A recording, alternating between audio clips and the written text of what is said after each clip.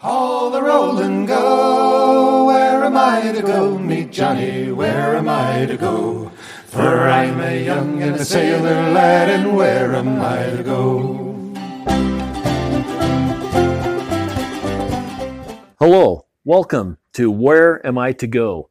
Today we're in Sheridan, Wyoming, and we are at the King Saddlery Shop, Saddle and Rope Shop, and I am with Bill King. We are on Main Street in Sheridan, Wyoming, which sits on the east side of the Bighorn Mountains and sits north of Casper, Wyoming. And if you're going to Yellowstone Park, you can come through Sheridan real easily and then take the trip on up over the Bighorn Mountains. The Bighorn Mountain Pass there is really pretty. Lots of really nice scenery and kind of Wyoming at its best. But today we're here at it's the King Saddle Shop, right? Or is it King Saddle and Ropes? King Saddlery, and then I don't know. There's King Saddlery or King Ropes out here, and then this is the Don King Museum or Don King Collection, I guess. And that's the part I really came over to see was the Don King Museum. But when you walk through the front door of your shop or your store, it is just unbelievable the amount of horse-related, cowboy-related things that you have in there. Your inventory is just phenomenal with bits, spurs, bags, boots. I didn't notice a lot of Western attire, some pants, but quite a few boots. Right, and when Dad first started the shop, it was strictly tack and saddles and absolutely no apparel whatsoever. And it sort of added that on as the years went by. So outside of that, anyway, go ahead. Okay, well, the museum sits in the back of the store that sits on Main Street, and you walk on into the back area, and they've got a bunch of saddles for sale back here. But the thing that really catches my eye is all of the mounts, the animal mounts that you have. It looks like somebody spent some time in Africa. Well, actually, the African mounts came from a gentleman that owned a big ranch west of Sheridan, and he didn't have a place or didn't want to display them anymore, so we wanted to know whether we would display them, and so that's why we have those. And then my younger brother Bobby, who loved to hunt, and one of the gentlemen that works in the rope shop by the name of Gary Mefford, they love to go hunting all over the country, so a lot of these North American mounts are theirs. Cool. Yeah, it's not very often you get to see a full-mounted giraffe. No. And they've got zebras and elk and deer and lion rug. And a water buffalo over there. So. There is. And a couple of really unique antelope. Those antelope with the horns that are going different directions and stuff. You don't see them very often. And I don't know what they're called. So anyway. Non-typical. Yeah, and then the ropes in here. You've got thousands of ropes. And you guys make all those in shop, right? Well, not all of them, but they tie all the knots in the Hondas and everything here. And we do make some ropes downstairs, but we get a lot of the bodies made from different outfits. I mean, when Dad started out, there was all the ropes were made commercially by Plymouth or New England or somebody like that. And then Dad and a couple other guys started making their own. And now there's a rope maker, in all kinds of different, mostly in Texas, but a lot of different places. And so that's changed too over the years, over the last 40, 50 years. Okay, well, let's head on into the museum. Okay. This museum I visited a few years back with my daughter and found it absolutely amazing. It's not even advertised on the front of your building, I don't think. But it sits back here, kind of an unknown little gem, well, definitely a gem. And you get back in here, this place is just full of everything. I'm just amazed at what all's in here. Western memorabilia. And a few other things. I saw that you had a little coal mining display over here with the stick of dynamite and the plunger and some of that. Yeah. But you've got saddles everywhere. Is this collection yours or your dad's? Or well, it was Dad's, and yeah, he started out, and for the life of me, I'm not sure just exactly when and where he kept them all. He didn't have all these, don't get me wrong, when he first started. But he must have been collecting a few saddles and leather crafting tools and or harness tools. And where he kept them, I don't know. And then all of a sudden, he got this building, which was next door to this already, but it was a carpet warehouse, and they didn't want it anymore. So Dad bought the building and completely remodeled it. And we said, well, what are you going to do with that? And he said, well, I'm going to put my collection in there. Well, he came in here and he had, I don't know, 15, 20, 30 saddles and some tools that he had. He and my wife, they made, they're upstairs. You may have noticed them up there, but there's some leather tools around here that. And anyway, so that's how it started out, and then the collecting really began. Then the disease really, set in, and from there it was, and from that point of time, then there's been a lot of people who have been very generous in loaning, some of their things to the museum too, which is kind of rounds out a lot of the stuff that isn't Dad's or mine, or, I mean, when Dad opened it up, then I didn't know where I didn't think I had the collecting bug, but then all of a sudden I just started in collecting beadwork, and then my brother started collecting guns and knives, and my mother started collecting, I don't know, paraphernalias of some kind, and I think that was about the extent of it. But anyway, it grew. It's pretty obvious somebody's been collecting. Right, right. How many saddles do you have here? 600. 600. And then I've got about another 150 up in another room upstairs that didn't quite make the museum. So, yeah, you've got just about everything imaginable. I saw a McClellan over there. You've got some high-backed ones. What's the oldest saddle you have in here? Well, in this row in here, these are probably this type here, probably the oldest saddles of the bunch. Now there may be. They'll say 1860 on them, 1850. Yeah. Oh, there's one that says 1800. Wow. Yeah. That is. Well, I don't think that's probably 1800 like 1800. Let's see, that would be after the Revolutionary War and before the Civil. And before the Civil War.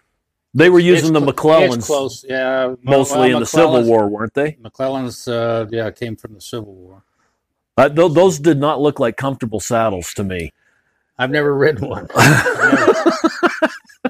never really wanted to either. How about the side saddles? You ever tried out the side saddle? I've never tried out the side saddle either. But some people say the McClellan is not that uncomfortable, but you'd maybe want to have a blanket under you or something like that. I was going to say rubbing you raw. Riding on two beams of wood doesn't seem quite right. Yeah. And then of course you've got the side saddles over here, and those had to have been kind of a trick to ride too, I would think. Well, you'd have to ask somebody of the other persuasion to explain that. But they were, before women were allowed to ride astride, they were certainly used quite a bit, and seemed to be part of the horse culture.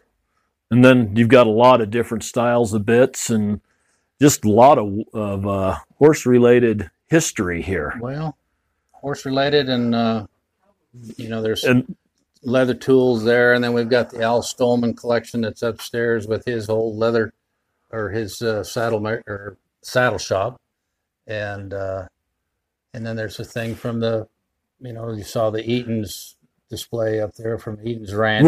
Right. Kind of a panorama. Dude ranching part of it. So. And you've got a lot of tooling upstairs. The tooling up there is just the leather phenomenal. Tools, the leather tools. The leather tools, yeah, and all of that. And then you've got quite a few buggies in here. Yeah, when it started out, we had all this room, and so there was a collection of wagons and buggies that the rodeo board owned. So there was several of those, and they were all brought in here, and we've managed to keep 2 or 3 of them in the hearse and everything, but we just don't have room for that sort of stuff much anymore. Well, yeah, this is a packed little place. I mean, how big is this building? This building Oh, don't ask me that. probably 25, 30 foot wide and 60 foot long, and you've got more stuff in here than I've got in my garage. Yeah. Yeah. No, it's packed. It's packed from stem to stern. It is, and it'd take you forever, I think, to look and see everything that there is. Well, that's the thing. I'm not sure that anybody's got the patience to look at everything, in here at once. And tell me about your Kodiak bear here. I don't know anything. You don't know anything about. I'm not even sure where that came from. And he's been redecorated with an Arabian show outfit. Bobby King killed him in British Columbia. Oh, okay. Bobby King killed him in British Columbia. And it's a good sized bear, but like he said, it's got all the Arabian decor on it. It's got a blanket and headdress and saddle. He was the only thing in here that we could display it with. So he got nominated. He's just a unique feature here. Exactly.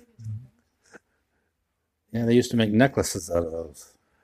Indians. Yeah, his claws are as long as a human finger. Well, or longer. Well, maybe even longer. Yeah, the palm is way bigger, but just the claw itself is a good sized claw. Big bear. And then this has always been one of my favorite things is the old hearses. The amount of woodworking ability and the way that they put these things together is just unbelievable. Exactly, and this one was one of the came out of Sheridan. I mean, it was with the funeral home here in Sheridan, so it's been around for a long time. And so I would imagine, back at the turn of the century, 1900s. You don't get to see them very often. There's one over at Old Trail Town in Cody, Wyoming. Is there? But it's not nearly in this good a shape. Yeah. And you see them every once in a while, but it's amazing how ornate they made these things back in the 1800s with the glass. And I don't know how the glass stood up to the roads with the suspension systems that these had. I don't either. It just they're just totally fascinating to look at and to think about the amount of work that went into these. Yep. And then, of course, you got this gun collection here on the back. Well, there's guns all over the museum, and this particular collection came from, one family, so that was nice. Yeah, you got some old flintlocks and there's actually a Hawkins in there. So. An old revolving rifle and blunderbuss. Yeah, there's just so much to see here. So much to see. And then you've got your chuck wagon over here too. That I've always been a fan of the chuck wagons. Well, this isn't a chuck wagon. This is a sheep wagon. Well, I like the sheep wagons too. They look a lot the same, other than they don't have the box on the back. But yeah, with the sheep wagons, those guys just lived in those while they were out tending sheep. They had stoves in them and beds in them. It was a old motorhome, is what it was. I was just going to say, it's your first RV. And wood stove, they'd be able to keep it warm and still cook and an amazing piece here. I really, really like this sheep wagon. Well, there's all kinds of stuff, and then there's this is almost all South American stuff here, all this, and Mexican, and then you get into the South American, bits and spurs and saddles, and a lot of that stuff was really ornate, wasn't it? Well, it can be, but I mean, like this is pretty plain. I mean, but what they did on these, notice on these trees, most of the saddle tree is exposed, as opposed to like on the western saddles, they're mostly covered. Now, what was the reason for such a big horn? That horn's as big as your hand spread out.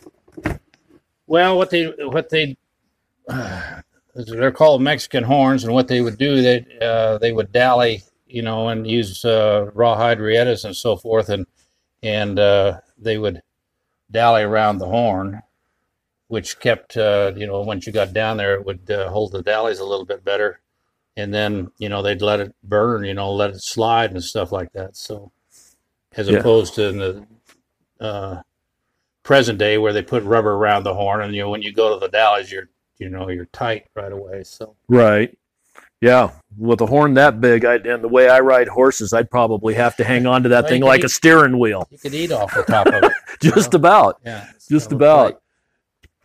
And then you've got a pretty cool little full-mounted stuffed two-headed calf. Yeah, that was and that's not that's a real thing. That's not a what do you call them, a taxidermist deal. That was a calf that was born. He obviously didn't live, but two-headed calf, and they stuffed him. But it wasn't it's not a made-up thing like the jackalope or something like that. Right. Oh yeah. Yep.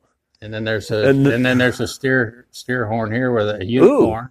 Yeah, he's got three horns coming out there, and then you've got some other really nice longhorn steer mounts up here too. Yeah. And some of this here must be it says Plains Indian saddles. These are all Plains Indian saddles. We got a Navajo saddle, and this would probably be a Southern Plains Kiowa Comanche saddle, a Crow saddle, Blackfoot saddle, Cheyenne saddle, and that one could be probably Southern Plains too. So. Well, this is a really neat place. Highly recommended. Well worth anybody's stop if they're coming through Sheridan, or heck, even if you're within 100 miles, headed on your way to Yellowstone. It's worth the stop to come on into King's Saddle Shop here, and it's right on the main street in Sheridan. I just can't say enough about this place. It's one of the cooler museums I've been to, and like I said, it's definitely a hidden gem. Well, thank you for saying so. Appreciate you. I really appreciate your time, Bill, taking time with us to go ahead and do this podcast. And I'll send you a copy of it when I get done with this here, and then you'll catch up on what podcasts are and hear what we did. Well, I'm getting a little too old to know how to do it, but I'd sure enjoy listening to it. So, is there anything else you'd like to say before we cut this off? No, can't think of anything. I just hope everybody, if they come, they enjoy it. So I don't see how they couldn't come and enjoy it. It's just too much to see, and definitely plan, if you're coming here, you want to plan on probably an hour at minimum to walk through the front store with all the things that you have. And even if you're not a horse person, the artwork and stuff is just phenomenal. And then Bill runs an art gallery next door. Is that mostly Western? Well, Western sporting, landscapes. I mean, it's cool.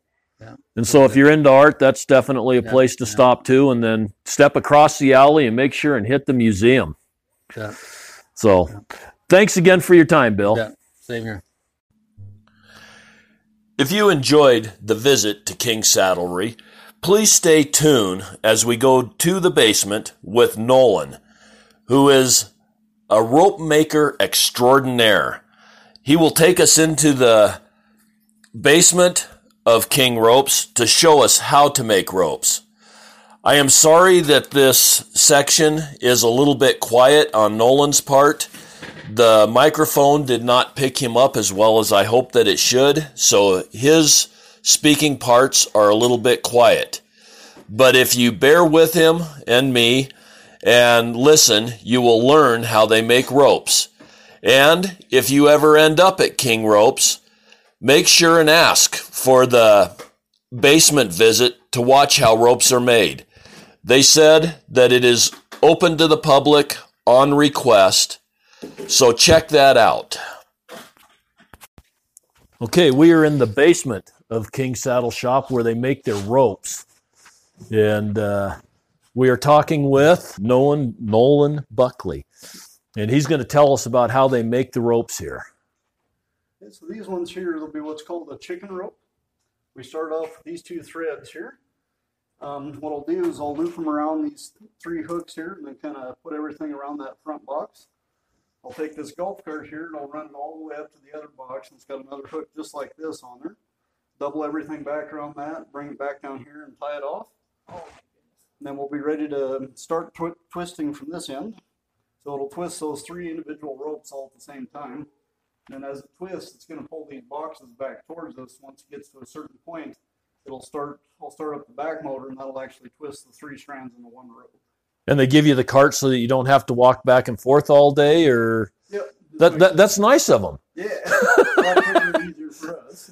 And then I see you've got different colors of fiber here, so that must be so you can get the multicolored ropes, I guess. Yeah, just different colors and blends of rope. These ones here are going to be a red and white one, so it'll be kind of a bird's egg splatter look to them when they're all finished. And how many strands do these ropes usually have when you get completed? These chicken ropes here, I believe they will have 12. Okay, the chicken ropes are a super small rope. We just saw them. They were only, maybe a 1/4 inch diameter? 1/8 inch on these Eighth ones. inch. And they're kind of a novelty rope. We do have people that rope chickens with them. It's kind of a bar sport type thing. I bet the chickens just love that. Oh, yeah. So they'll, most of what we sell as far as just people that want souvenir or something, so they'll come into King's and don't want to buy a $40 rope just hang on the wall, so pick up one of those little chicken ropes and then just take And they're $15, and you can practice roping with that just as well in your living room. Yep. If you got a ball or chair leg or something, you just rope with that and get the technique down. The kids. Yep. Whatever's handy at the moment. Keep the refrigerator open and rope beers out of it. Yeah. So we'll run on down to the scissor machine here. Okay, he's taking his cart down to the other end of this and hooking up the twister. And now you said you can make 60-foot long ropes at a time? Yeah. That's a pretty long rope. Yeah. So it takes 96 feet of material by the time it's all twisted to get a 60-foot rope out of it. Okay. Depending on what you make, obviously the harder the rope, the shorter it's going to be once it's all twisted. So if you had like those 60 foots we make are triple extra softs. If you did like medium soft or so, you'd probably have to let it twist another 5 or 10 feet for it to get that stiffness into it. And then it'd only be a 55-foot rope. Okay. So we'll double everything off here and we'll run the cart back down. And how much tension do you have on these ropes while you're tightening them?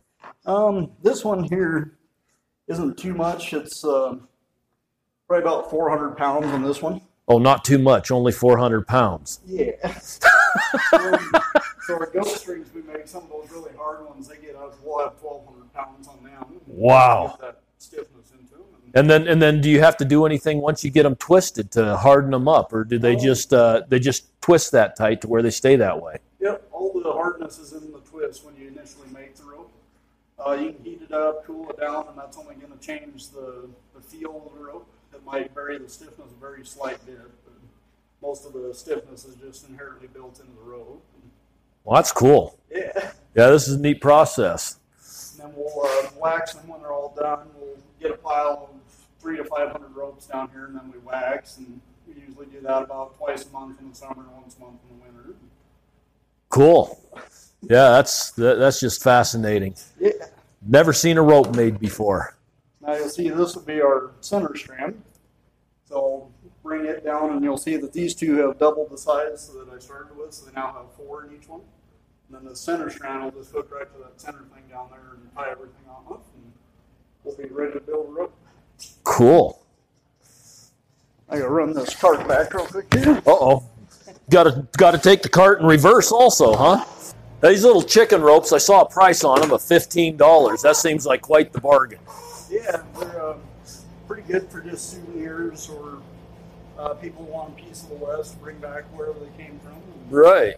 And they don't take up a lot of space either, because they're only 13 foot long, so you can hang them just about anywhere.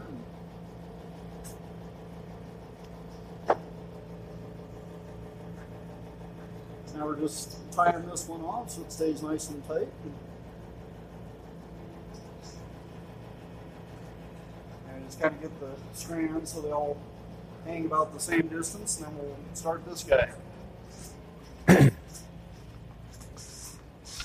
And then that weight comes back down this way as it twists. Yep.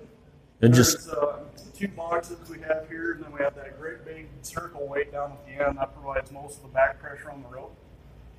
If that weren't there when these ropes were twisting, they'd coil up just like a pig's tail after they got to a certain amount of twist in them. Okay. So that just keeps them from doing that, basically. You'll see when I pull this, all these strings will just tighten right up here in just a few seconds.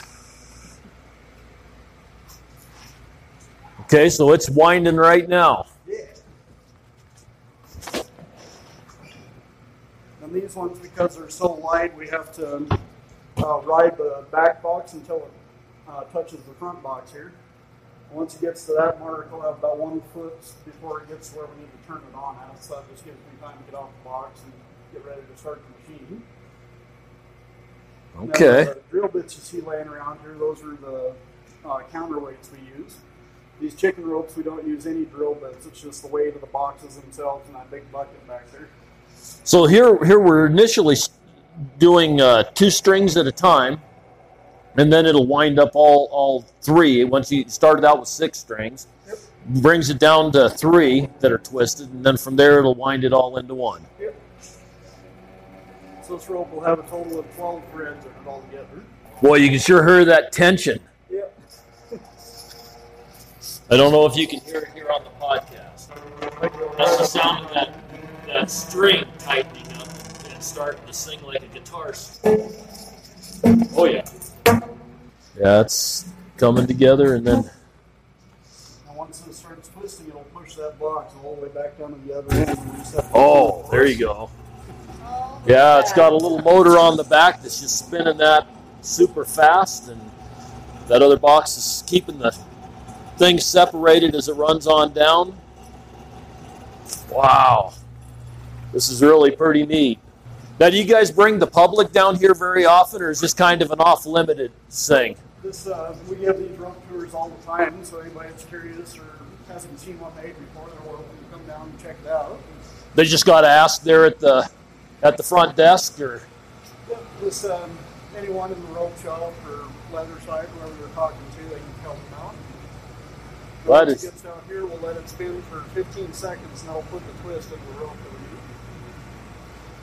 Yeah, this place is just a fascinating place all the way around. It's definitely a hidden gem for interest. And now that doesn't all unravel when you cut it. Nope. Well, I just throw about 2 inches of electrical tape on here, Okay. and that keeps it together on this end. And then there's quite a bit of heat generated when this is twisting, so that'll just kind of glue it together temporarily on the other end until we can get them waxed. And that waxing does 3 things. It protects the rope from weather, waterproofs it. It also lubricates the rope so when it's being used it doesn't wear itself out on sticks or branches or whatever. And then the most important thing it does, the most important thing it does is it keeps the rope from getting kinks and bends in it, which I'll show you guys when we're done with this. But if you were to take that rope right now and cut it off and bend it, it would keep it just like a piece of steel wire with it. Oh, really? That bend in there until you bend it back. Once you get it waxed, then you can still bend it like that, but it'll spring right back into the shape it started with. Well, that's cool. Yeah. Yeah, I always wondered how they had those ropes so stiff, but yet when you go to throw them, they actually, unwind pretty well and uncoil to straight. Yeah.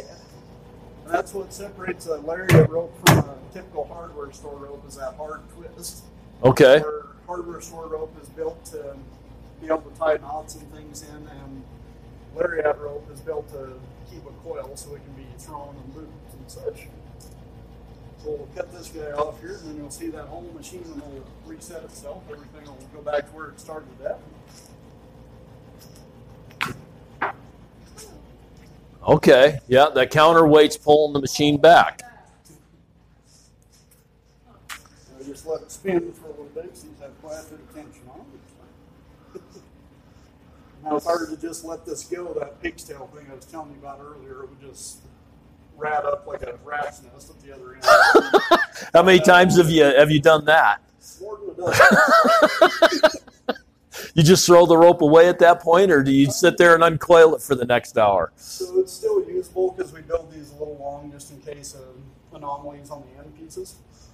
And these ones, since they're only 13 feet long, we'll get 3 ropes out of each piece. Okay. We can kind of compensate for that in our cutting. So if one comes out, say 2 inches shorter, we can just cut a half an inch off each rope length, and it won't matter in the end. So Right. they shrink up. There's so many variables with these things. They shrink up from the heat of being in the lag straw for just the particular person sitting on the rope tray or the rope box.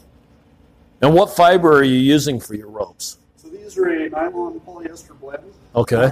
Each one of these little strings here has 3 threads in it.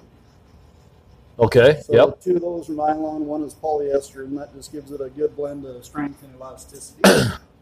You guys are welcome to feel this and the difference it makes when it's twisted in the raw Oh, material. wow. Yeah, this is soft, and once it's all wound up, it's and I can feel that. I bent it a little bit, and it just stays, just like Yep. what you were saying. Amazing. Yeah. Piece of wire. Wow.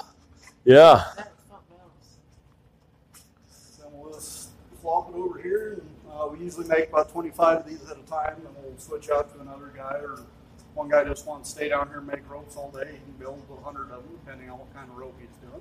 He's pretty much left alone unless somebody like me comes along and harasses him. Yep. We'll have guys come down here on occasion to work with other ropes or be in the hot room or something, but for the most part, it's a single man job unless we're making something that requires a really, really hard string like those goat strings I was telling you Uh-huh. about. Sometimes we'll have 2 guys on the cart and we have to keep one guy still riding it while the other guy even pulls the switches. And Wow. Okay. we haven't built those in a long time, but we do them on occasion. Well, this is fascinating. I really appreciate your time, Yeah, no problem. and thanks for showing us the ropes. Yeah. Not a problem. Okay. Well, have a good day. You too. Thank you for listening to Where Am I to Go? Where Am I to Go is produced by Lauren Alberts and edited by the most excellent Steve Baumgardner at Baumgardner Ranch. Thank you, Steve, for taking all the imperfections and making it sound better. The theme song is by Woods Tea Company. Check them out at woodstea.net. And a big thanks to Anchor at Anchor FM for being a free and easy way to start a podcast. All the roll and go, where am I to go? Meet Johnny, where am I to go? For I'm a young and a sailor lad, and where am I to go?